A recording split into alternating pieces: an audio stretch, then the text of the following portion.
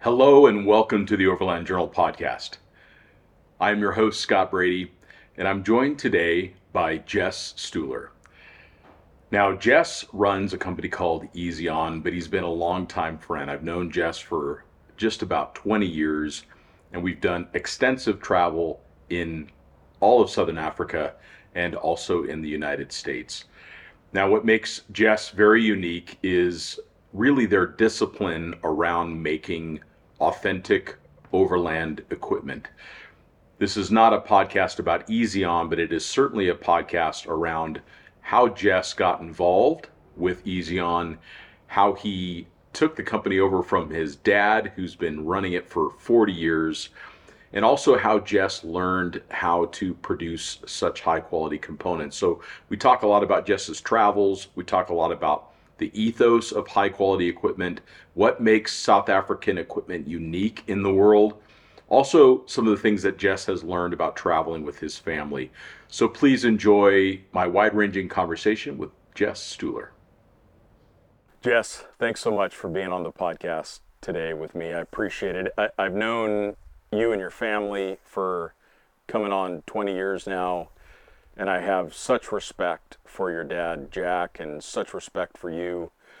And I've learned a lot from you, not only about how things are made in Africa, but how South Africans travel overland. So let's talk a little bit about what was your first memory of overlanding that you can recall? Oh, geez, Scott, it goes back years. So the thing is, from when I was born, Dad was traveling. He was already going to Botswana and he's going to Namibia and stuff like that.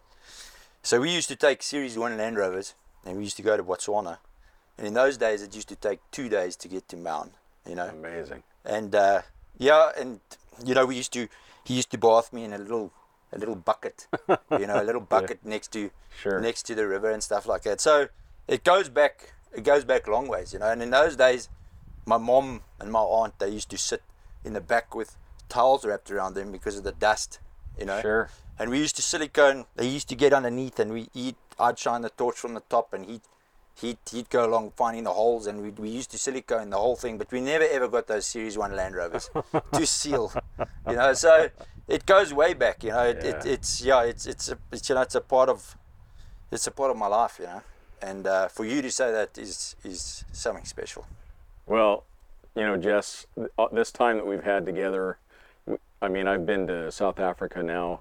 I think we figured out 10 times, but every time I've come here, you and I have gone and done something neat together. Like this trip right now, we're in the Waterberg, and we spent the whole day yesterday driving around in these incredible vehicles and seeing a country that you were born in and that you love, but that also I've come to love in my life. And I think that there's something about not only South Africa for someone who loves to travel, but the lessons that can be learned from how South Africans overland, because it was really the South Africans and the Australians that started this whole thing.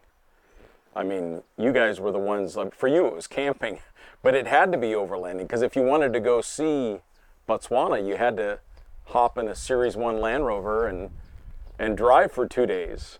Well, exactly that. And I think, obviously, you're 100% correct. The Australians and the South Africans, I think, pioneered the market. In those days, you didn't have the fridges and you didn't have all the amenities that you got today. You had a cooler box with hot ice in it, and you used to wrap it in newspaper to give you, and by the end of the holiday, you didn't have cold food, and Sure. You used to have a Hessian bag hanging on your mirror to give you cold water. So, and for you to come out and spend time with us is always, it's irreplaceable. So thanks. I know your time is always, you're so busy and stuff like that. I always say to my wife, if I want to know what the weather's like around the world, I speak to Scott Brady. So the thing is it's, so I really thank you. I thank you from the bottom of my heart for taking the time out. It's Jess, I look back on, it's been 20 years doing this, and one of the very first pieces of equipment that I got sponsored was an Eezi-Awn 1200 tent. And this was back when Nathan Hinman ran Pangea expeditions. Now, contemporary to that, your dad had started his big expedition in the Americas.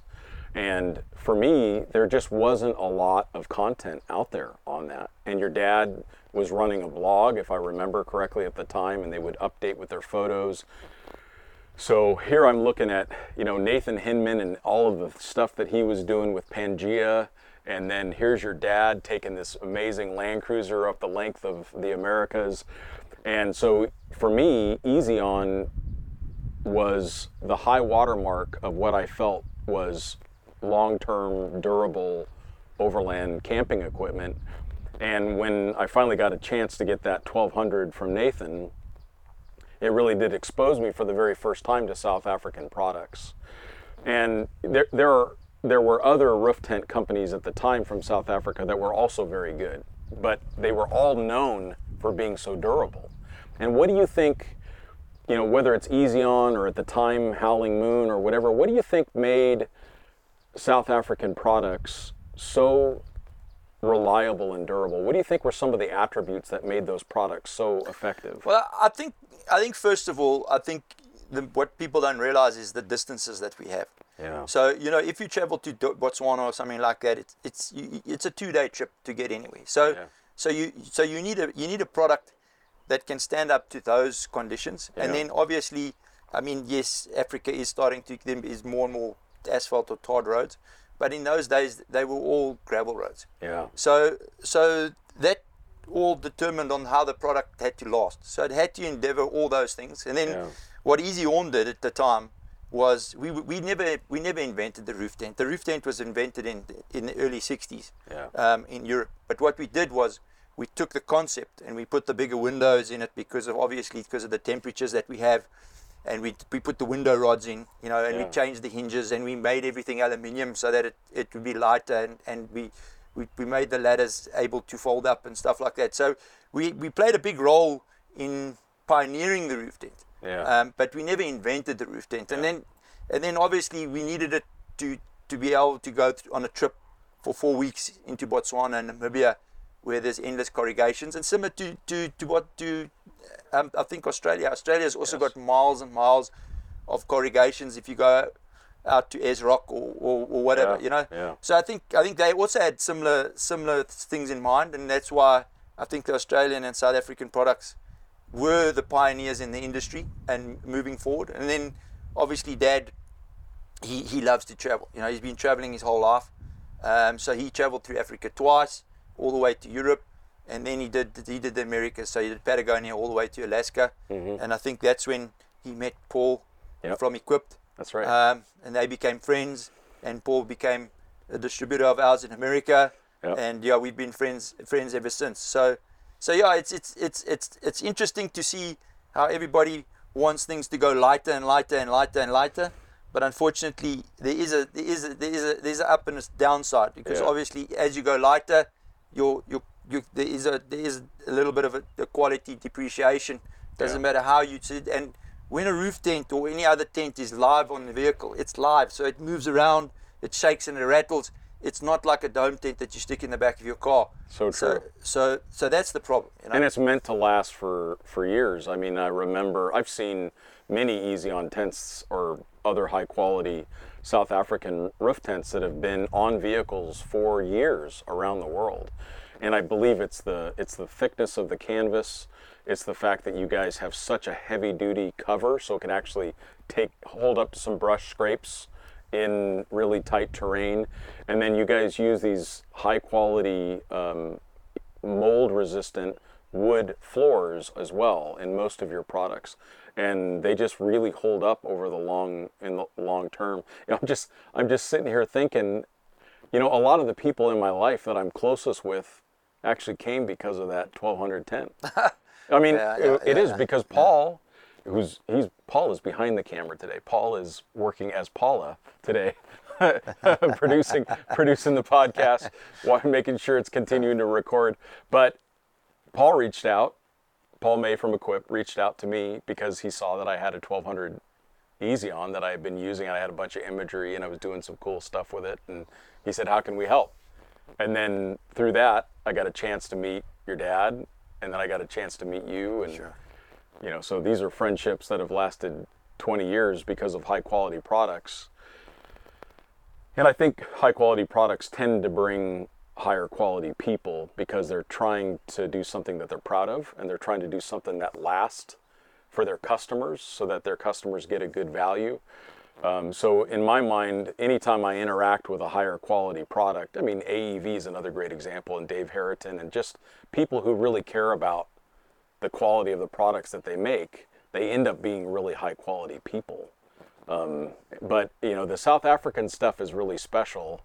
And what other, like when you look back on those early trips, what were some of the things that you used then that you still use now? Like it really works.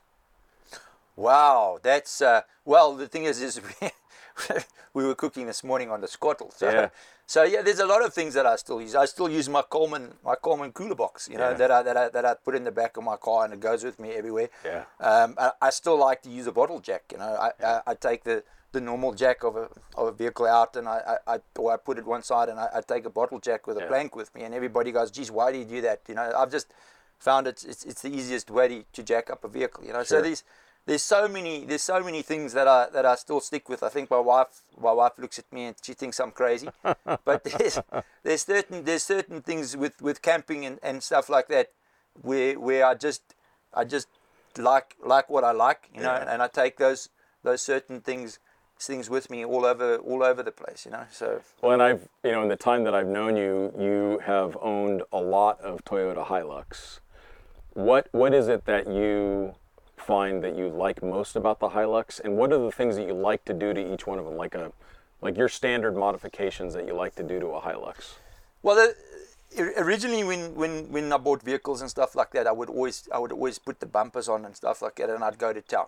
But what I found is, unfortunately, is that the more weight you put on it, the less performance you have, and in some ways it's a bit of a hindrance. And I like to, you know, we keep our Hiluxes for 2-3 years, and then we move them on.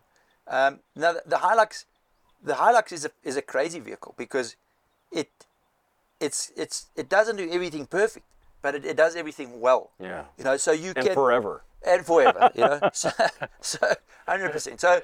So you know, so if I had to buy a Hilux, you know, you unfortunately or fortunately, you need to go up with the suspension in the front slightly. They always dip in the front. Toyota likes to increase the wheel size, but I don't believe that helps the problem. So you need to go up in the front. So whether you put, I normally go up with a rating of the springs in the front, and then the springs at the back, I normally put another leaf spring at the back, and that gives me, I can carry anything up to 750 kilograms. You know, so those are the things that I do, and then I change the tires out. I like BF Goodriches. I've always liked BF Goodriches. We've traveled around the world with BF Goodriches. They're not the perfect tire. You do find that they do slip a little bit in the wet. Yeah. But they give you 80,000 kilometers if you drive carefully and you swap the tires around. That's true. Yeah, they do last a long time. They do, you know. So, but you know, like I was saying, I mean, the last Hilux the Hilux that I had was the Legend.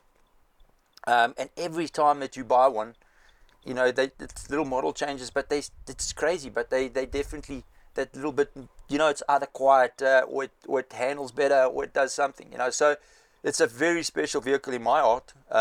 Even though, you know, I drive a lot of different vehicles, but and it's go anywhere ready. You know, you can take it to the Kruger Park, you can take it to Namibia, you can take it to Botswana, you know. Yeah. Fuel consumption, you know, on average is between 10 and 11 liters per 100. It'll sit at that all day. They never get hot, and they've never ever let me down, you know. And I think that's the reason why so many people rely on the Hilux. You know, I think about when Greg and I went across Antarctica with Expedition 7, like we literally trusted our life to a Hilux, and they never stopped running. They never stopped working. They truly are amazing vehicles.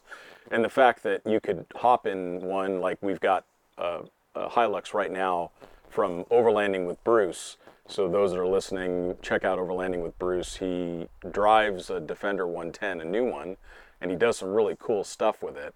So it's neat to see him pushing that model. But then he also rents fully prepared Expedition Hilux here in Africa.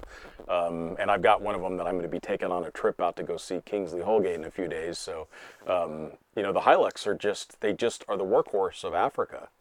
100%, and that's why I mean, look, you talk about Bruce. I mean, he's an amazing person. He's a friend of mine, and he's an amazing person. And the thing but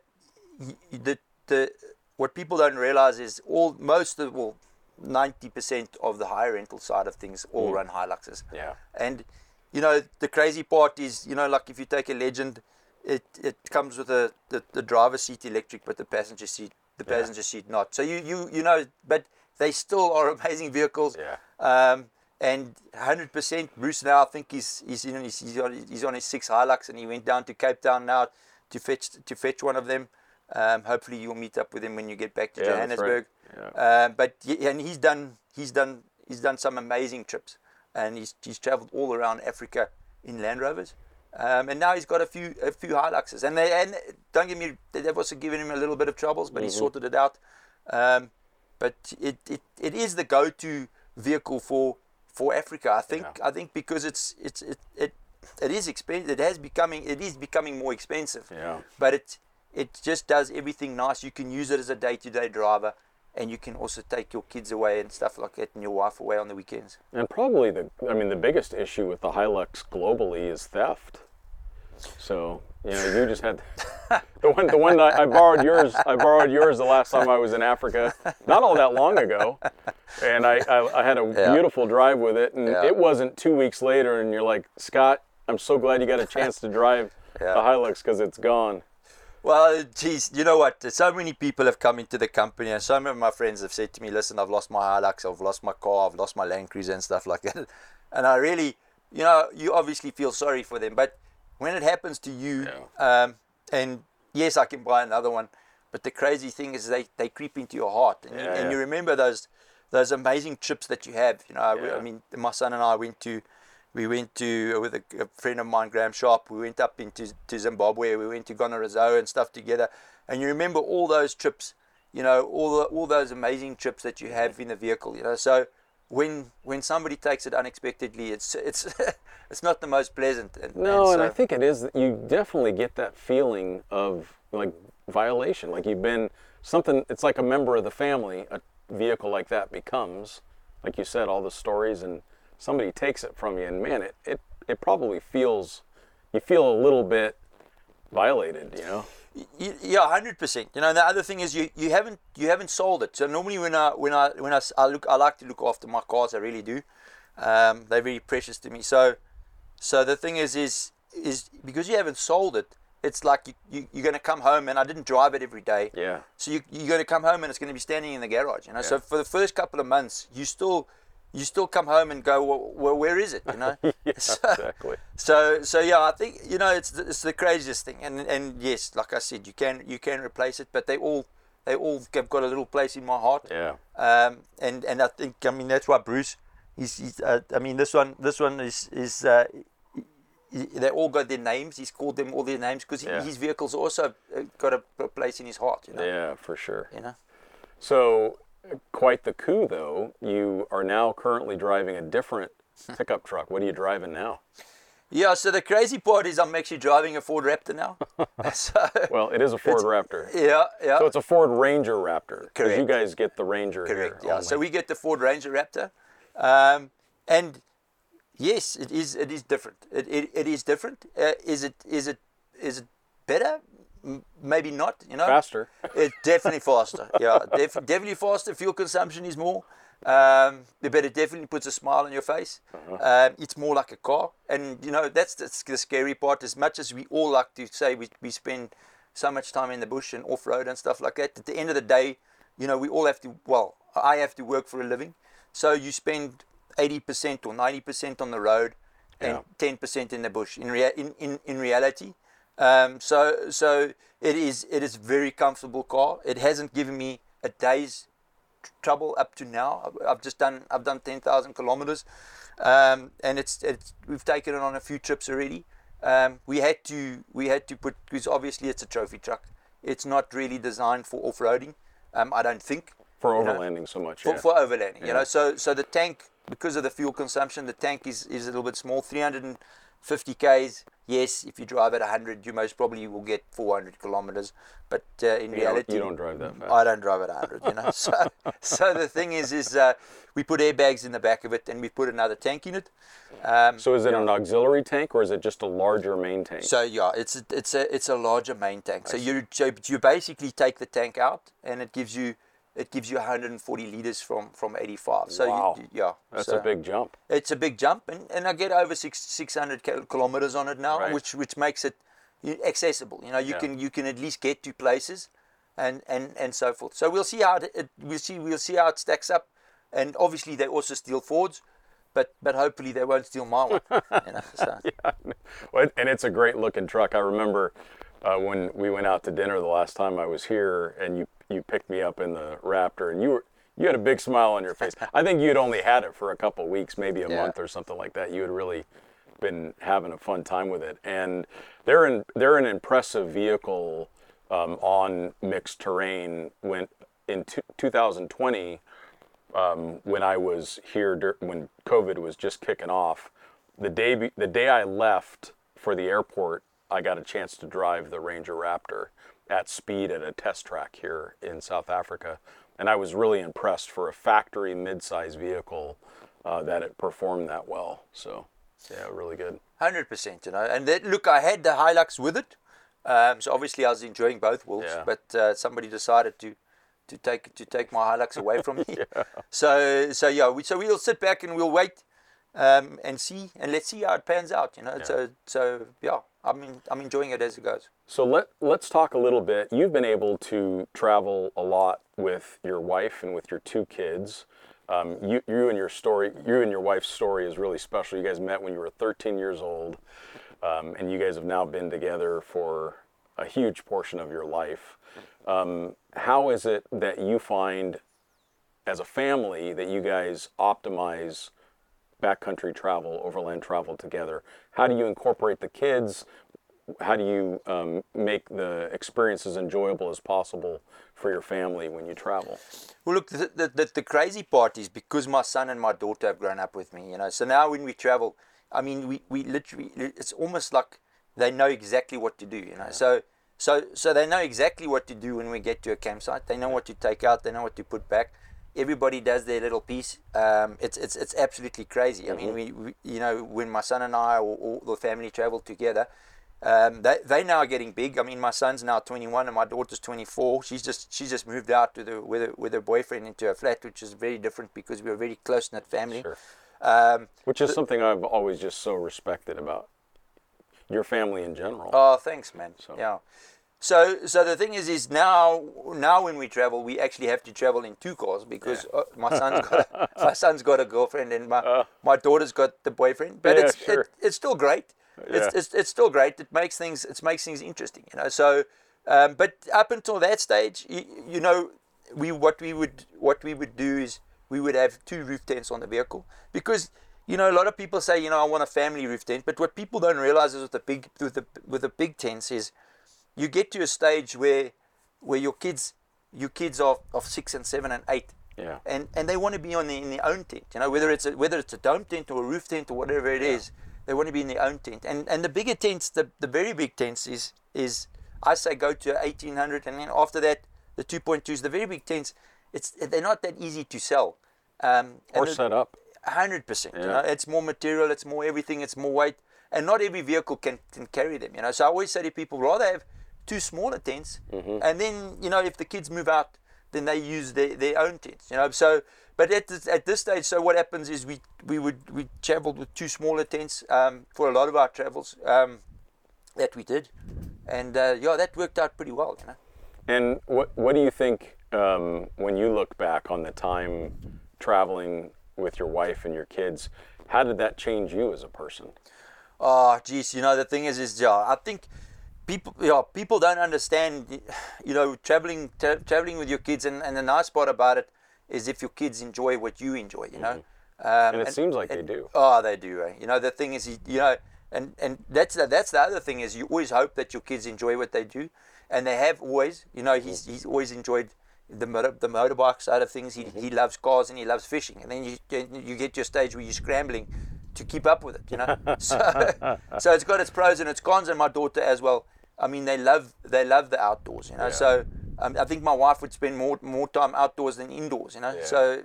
Yeah, you know. So it is. But what a blessing for you that you love the outdoors, camping, overlanding, and your whole family loves it just as much as you do. 100%. You know, the thing is what people don't realize. In early days, we could have marketed it, but we just got passionate. You know, to see our products anywhere in the world. You know, I've been to Vegas on the Strip, and I've seen my tents in Vegas. You go to London and you see the tents in London, and then and to chat to people around the world, and to meet people like Paul May from Equipped and stuff like that, and to meet yourself, unbelievable people. So it's been an absolute pleasure and an absolute adventure, you know. And we to do the things we do, you know. Yeah, we're so lucky. And that was actually how I met Paul Marsh too, because we were getting the Land Cruiser. Or we were trying to get the Land Cruiser ready for Antarctica, and the outfit that was going to do the work for us didn't work out. And sure enough, Paul Marsh stepped up, showed up at the Eezi-Awn shop, and we got that thing ready for Antarctica in a couple weeks. Yeah. Well, Paul's somebody special, and he's a very special person. I chatted to him the other day. I chatted to him before Christmas. He was now in New Zealand on doing a trip to the historic cars again. Him and Joe. So yeah, I mean, they're lovely people, and for those that are listening, Paul Marsh was on the podcast a couple times. We talked about 70 Series Land Cruiser, and we also did an interview with Paul specifically. So I'd recommend people listen to that, because that guy's forgotten more than I've ever learned in my life about overlanding. So he's truly a legend. Well, look, I think he's 100%, and his experiences. I actually don't know of somebody else's that has that much experience on a mechanical side, and then on a trip side. You know. Yeah, he has them both. Because sometimes you'll find people that travel a lot, but they're not very strong mechanically. Correct. Or people who are very effective as mechanics or as engineers, designers, but then they don't have the travel experience. And Paul's definitely one of those rare ones that has it both in spades. So correct, 100%. Yeah. So continuing on the theme of family, you get to work with your dad. So your dad founded Eezi-Awn, and what would that be? We're coming on 50 years, right? Aren't we? Yeah. So we're not quite 50 years. We're 40 years last year. 40 years last year. So it was 40 years last year. Obviously, we've been traveling a lot before that. But so Eezi-Awn is 40 years old. So this year will be 41 years, which I think is quite a milestone. Yeah. I think there's very few companies that have reached those milestones. He's getting on in years. Yeah. Still traveling. His vehicle standing behind us. Yeah, the 300 Series Land Cruiser behind us belongs to him. So thanks, Jack, for letting me borrow your car. Yeah. So he's still an avid traveler. He's got some trips planned this year. He's going to Kalahari and stuff like that. It worries me a little bit, because I mean he's 86 this year, you know. So it does worry me a little bit, but you got to do it though. You got to do it. Go. You got to get out there. And I don't think anything will stop him. I think I don't want to be funny, but you must probably die on the road, you know. So that's probably what he hopes for, doing something he loves, right? Yeah, I know, you know. So we've got a very, very special bond. I mean, he's got a very special place in my heart. Well, so talk to me a little bit about how did you start working with your dad? Did you just have you doing the shipping, or like how did you get into? Because now you run the business. So how did he bring you into the business? What do you think he did well that helped you get to the position that you are now? Like, how did that process start for you? Well, look, in those days, we didn't really have a choice, you know. So the thing is he loved the overlanding side of things. He owned a very big mail order company, one of the biggest mail order companies in Southern Africa at the time, and he loved the overlanding side of things. So we started with the awnings. We developed. That's where the name came from. Correct. That's why it's called Eezi-Awning. Yeah, and we've sold 300,000 Series 2000 awnings worldwide. So it's a good chunk of awnings. But yeah, so he started with that. And then obviously I love to do things with my hands. So I've always loved to work on stuff, and whether it's been motorbikes or cars or whatever it is, I've always liked to work on stuff. So it was just a natural progression that I started working in the factory. And in those days, there was only a few of us. So we started very small because there was no overlanding products in South Africa. There was no awnings in South Africa. It was very rare to see anything like that, you know. So we started very small, and I used to work in the factory, and I used to drill, and I used to put things together. Amazing. So that's basically how it started, you know. And what do you feel like are the 2 or 3 things that you learned most from your dad? Like life lessons or how to run a business. What are the things that your dad, you feel, taught you most? Wow, I don't know if you can put 2 or 3 things in. You know, he's an incredible businessman. He's an absolutely incredible businessman. So the thing is, and he's a perfectionist. You know, if it's a millimeter skew, it's skew.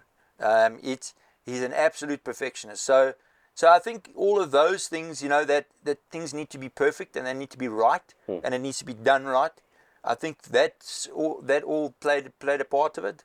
And then because of the way his life evolved.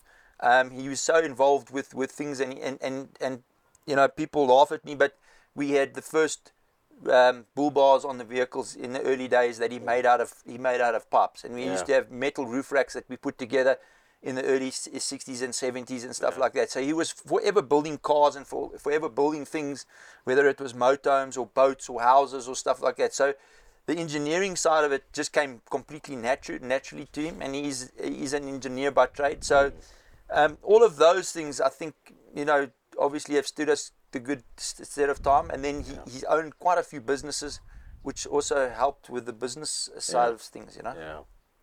I've noticed that about Afrikaners in general, is that they're not only very industrious, but they have this term in Africa, Afrikaner makes a plan. I mean, like you guys do as Afrikaners in general, South Africans in general, are very self-reliant.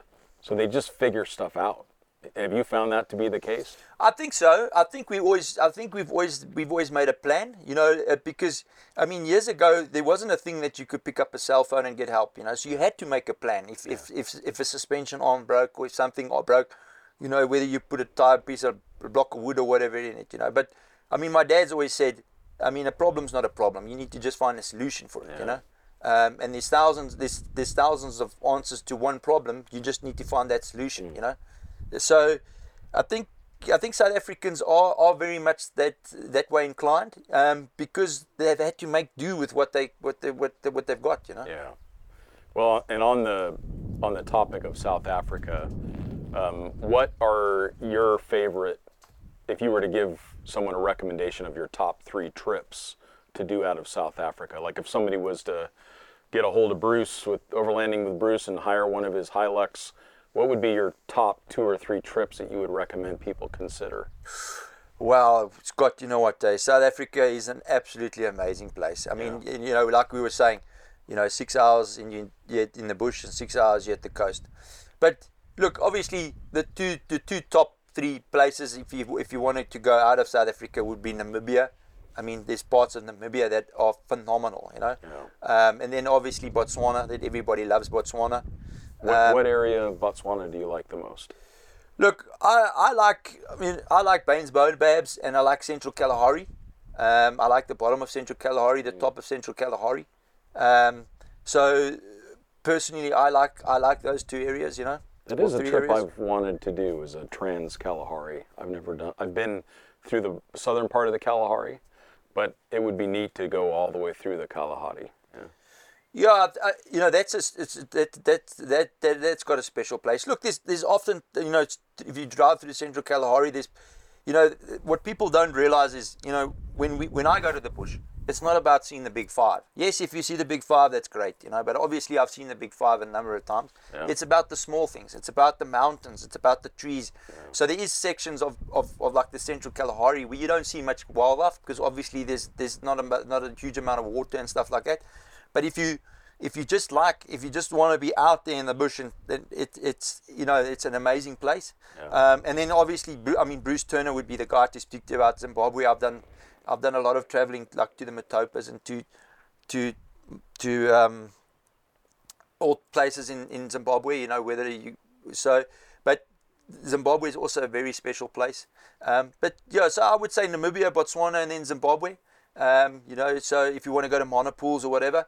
But I've heard that's unbelievable. 100%, but you actually need to give yourself, you can't do it in a week, you need to give yourself a bit of time to check it out, That is one of the challenges with Africa, and on this current trip that I'm on, I just finally said, Scott, you're going to have to break it up so you don't have to rush, because I think I'll be in Africa for 6 months over the last 12 months, and I still feel like I don't have enough time.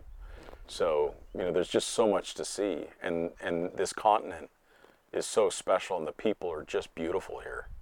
They're just you live in the Garden of Eden, 100%. That's the thing, and sometimes we think we don't, but we actually do, because you look at this what's around us, and you take it in, and it's you actually get compulsory. You don't realize what you've actually got behind behind you.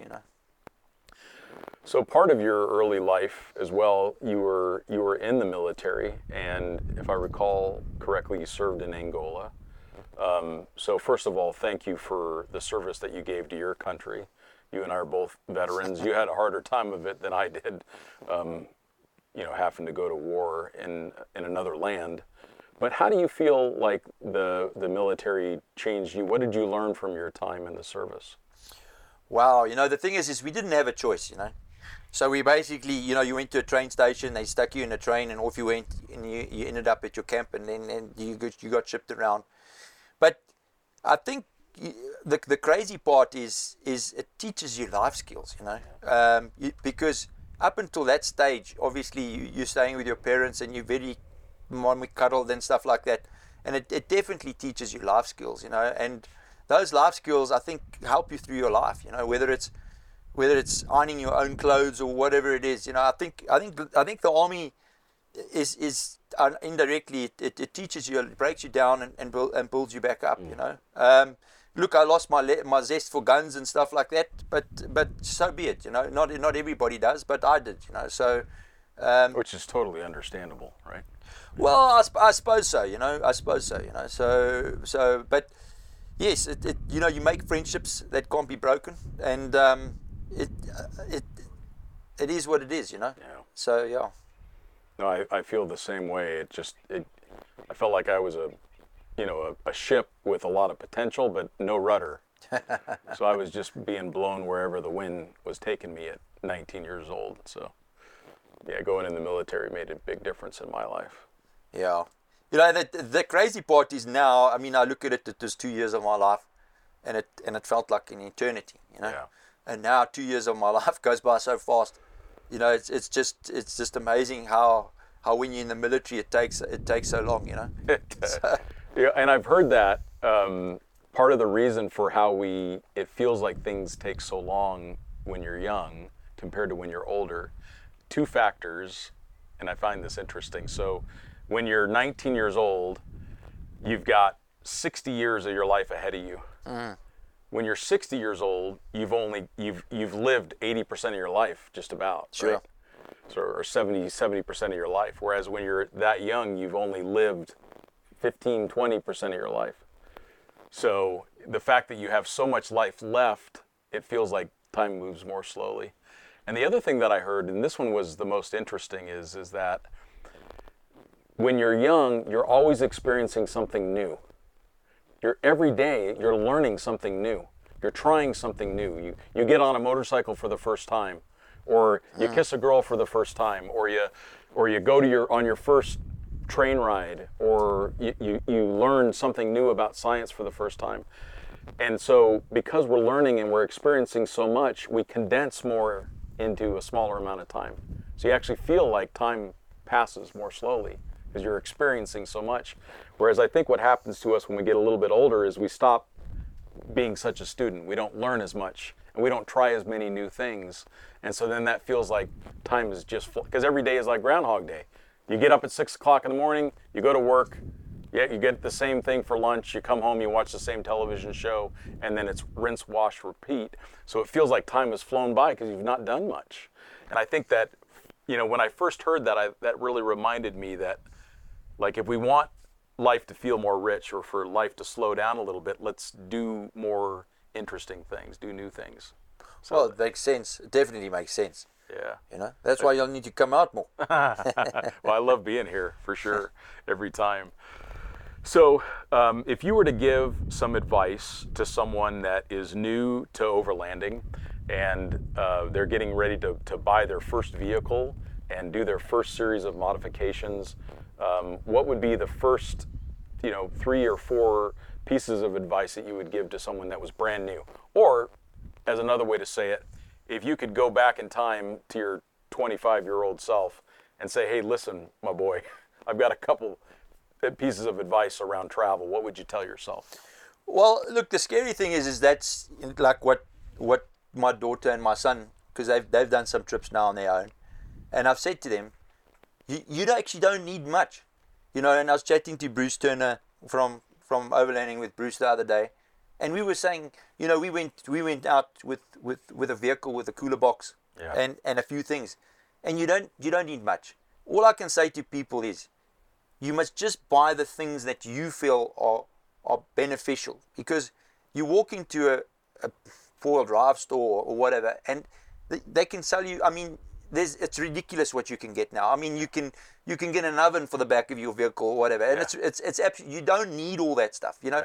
So you buy the thing that you want, whether it's a dome tent or whether it's a roof tent. Buy the initial thing that you need to obviously just to get out there. And then go to 1 or 2 small places. You don't have to go far. Just go down the road. Go down the road. Go to a campsite and camp. And then say, well, maybe we need an awning, or maybe we need a different pot, or what. Because a lot of the times, I mean, my dad, for example, when the first trip that he did through Africa, he took so much stuff with him. And if you climb in his vehicles now, all that stuff is gone. And it's not like his 300 series is. I mean, it's very simple. 100%. A nice rack, a comfortable roof tent, well organized on the inside, and that's it.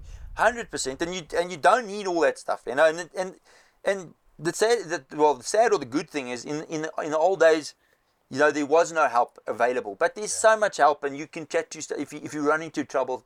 Generally, you can get help. Yeah. So buy the thing that you think that you need. And then build from there, because most of the times, even if you buy chairs or whatever, you go out and think, oh, geez, these aren't what we need, or they don't pack nicely in the car or whatever. So start small, and then grow. And it doesn't have to be. I mean, like my son was saying to me the other day, he can't get the fridge into his car. So I said to him, my boy, you don't need the fridge actually. You're going for 2 days. Just make a plan. Yeah, get a small little cooler or whatever. Exactly. Yeah, and it totally works. Absolutely. Yeah. Well, no, that's great advice, Jess, and I appreciate that. So when someone is also, just because you spend so much time designing product, when someone is looking at a roof tent, what do you feel are the things that people need to look for to make sure that they have a good experience? Even if they're not buying an Eezi-Awn, if they're buying some other brand, what do you think are some of the most important core attributes of a high quality tent? Well, look, like I was saying, things have changed, and obviously people want things lighter and lighter and lighter and lighter. But the core things for any good product is, first of all, you need to buy. Well, I would say you need to buy a product that the company's been around for a bit of time.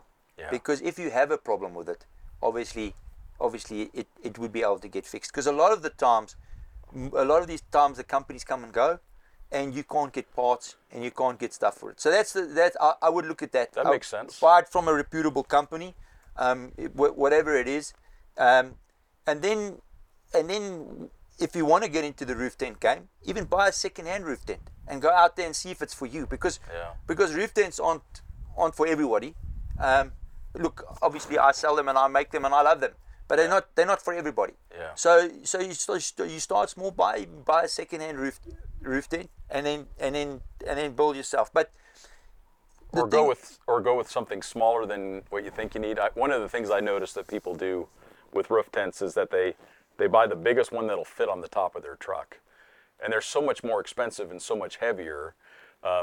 Start with, typically a 1400 for 2 people is pretty ideal in my mind.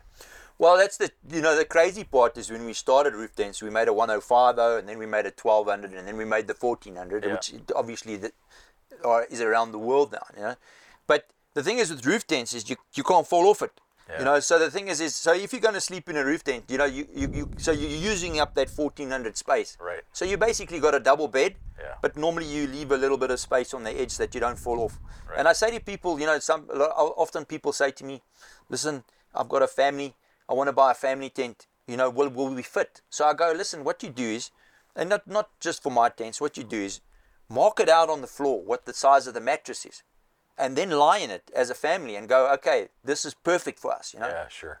But for 2 people, you definitely don't need more than a 1400 because, like I say, you can't fall out. And yeah, if you go too big, you end up with a lot of other problems. Then your awning doesn't fit, and then this, that it hangs over the side, and then Or when you you can't put fuel up there or whatever else. You can't add extra accessories. 100%, Yeah. 100%. Well, that's good. That's really good advice around roof tents. They've become so incredibly popular, and now you can get any kind of roof tent that you want. And just last night, I was spending some time in a prototype that you've developed of a different style of roof tent. So it's been very neat to see the amount of innovation. So now people can really find a tent that best suits their needs, as opposed to like kind of a one size fits all. Yeah, look, our range of roof tents has grown astronomically, and we try and make roof tents for everything. Obviously, you don't have to have a 4-wheel drive to have a roof tent. More and more people in Europe and stuff are using them on normal vehicles. So you don't have to have a 4-wheel drive. You can actually fit a roof tent to anything that you want, and that makes it's nice and accessible for everybody. Yeah. So looking towards the future, what kind of travels do you have planned for yourself? What would be your dream trip, Jess? If you could go do anything in the world, what would you like to do? Wow. Look, I'd like to go back to South America again. Yeah. And spend some time in South America. I've only been in and out. Obviously, Dad traveled through it. I find the people, phenomenal, and it's still got those grassroots feeling, So I'd like to go back to South America if I can. Obviously on the side of the planet, I've got a trip planned up to monopools and stuff like that, for the end of the year. Nice. And then we'll see. We'll see where we go. Well, I look forward to seeing your updates from all of those adventures. Jess, thank you so much for the time today. You're a dear friend. I have such respect for what you and your dad have built. Of course, for me, I also am so grateful for that initial support, through Nathan and through Paul, of providing the 2 roof tents that I used to go up to the Arctic Ocean with that Tacoma so long ago. So I wouldn't have the business that I do, and I wouldn't be able to have this podcast without people like you and your dad and Paul that believed in me very early on. So I appreciate that. Thank you. Oh, Scott, thanks a million, man. Right. It means a lot to me. And look, you're like a brother to me. So thank you very much, man. Jess, it's been a pleasure. Thank you, sir. And we thank you all for listening, and we'll talk to you next time.